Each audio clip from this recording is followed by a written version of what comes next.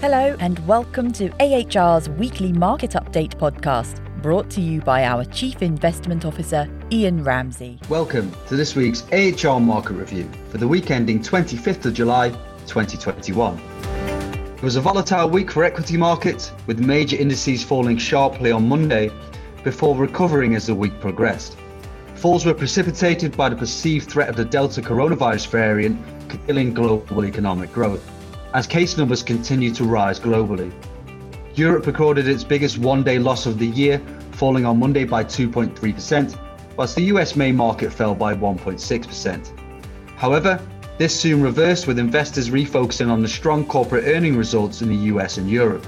Several strong earning results helped lift investor sentiment, with Coca-Cola, advertising group Interpublic, and telecom giant Verizon beating consensus estimates set by analysts.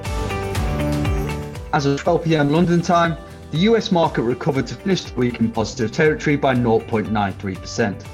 Likewise for Europe and the UK, both markets recovered over the week to finish up by 1.23% and 0.52% respectively. In contrast, equities struggled in regions where the outlook is less clear due to lower vaccination rates, especially in Asia and emerging markets. The Hong Kong index finished lower by 2.44%, whilst in Japan, the market was down by 1.44%. The emerging market index also finished the period 1.02% lower.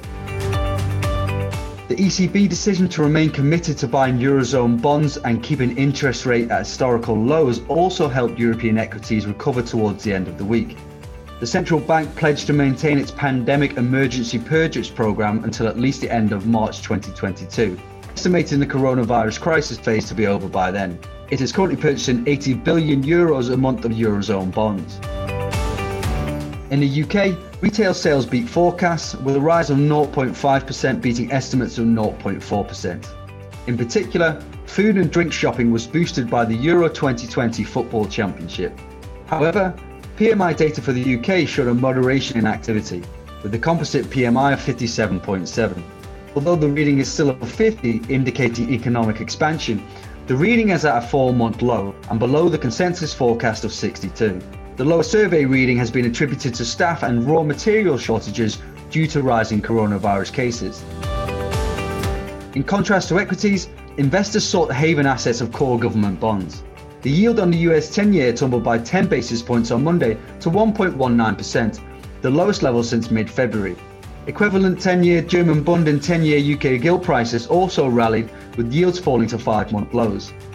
As equity markets recovered throughout the week, the rally in government bonds moderated, with the US 10-year Treasury finishing the week trading at 1.27%.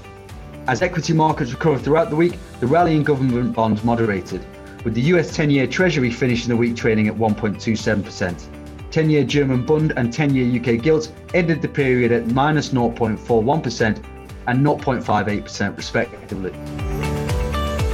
The Brent crude oil price shed 7% on Monday alone, as economic growth concerns were compounded by OPEC and its allies finally agreeing to increase supply in response to soaring price. Initially, OPEC will pump an extra 4 million barrels a day each month from August. These monthly production increases will continue until December 2022.